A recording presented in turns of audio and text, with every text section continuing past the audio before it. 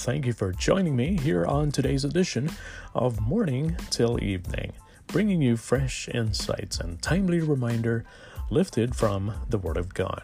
My name is Jeremiah. Today we turn to the book of Psalm 19, verse 7.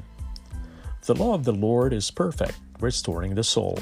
The testimony of the Lord is sure, making wise the simple. Advances in technology, the availability of scanning and printing devices, and the adoption of the US dollar by other nations as legal tender have compounded the problem of counterfeiting US currency. To the uninformed observer, a counterfeit bill could easily be passed off as the real deal.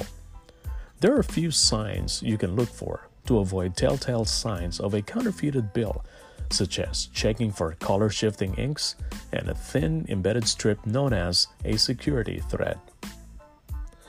Like counterfeit currency, there's a lot of Bible teaching and practices being passed off as the real deal these days. This is not a new concept.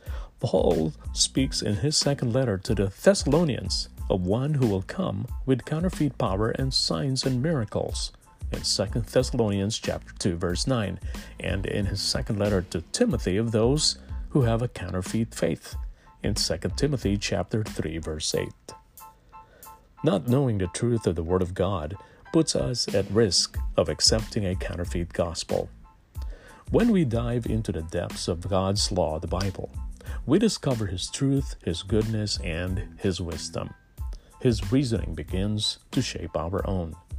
The best way to recognize error is to have a good understanding of the truth. The Word of God is the only standard of truth. David reminds us here in Psalm 19 that God's law, His Word, is perfect. It flies straight as an arrow and does not deviate. The testimony of the Lord is sure. It is true in principle and verifiable in life's situations. Best of all, it has the power to take a simple person and make him wise. So don't be an uninformed observer.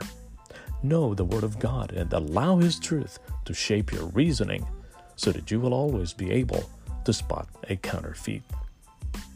And there you have it, morning till evening for today with your friend Jeremiah.